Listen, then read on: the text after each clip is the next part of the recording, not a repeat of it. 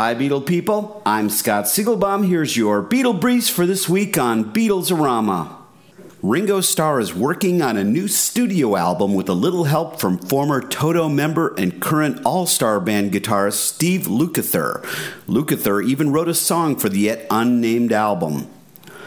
Paul McCartney will take part in a new documentary on the Dave Clark 5, which will air on PBS in early April as part of the Great Performances series on the 50th anniversary of the British invasion.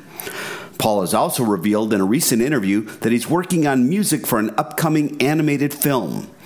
And finally, a signed copy of the Beatles' U.S. album Let It Be will go up for auction at the end of April. It's thought to be the only copy in existence of the album which bears all four signatures. Heritage Auctions will host the bidding.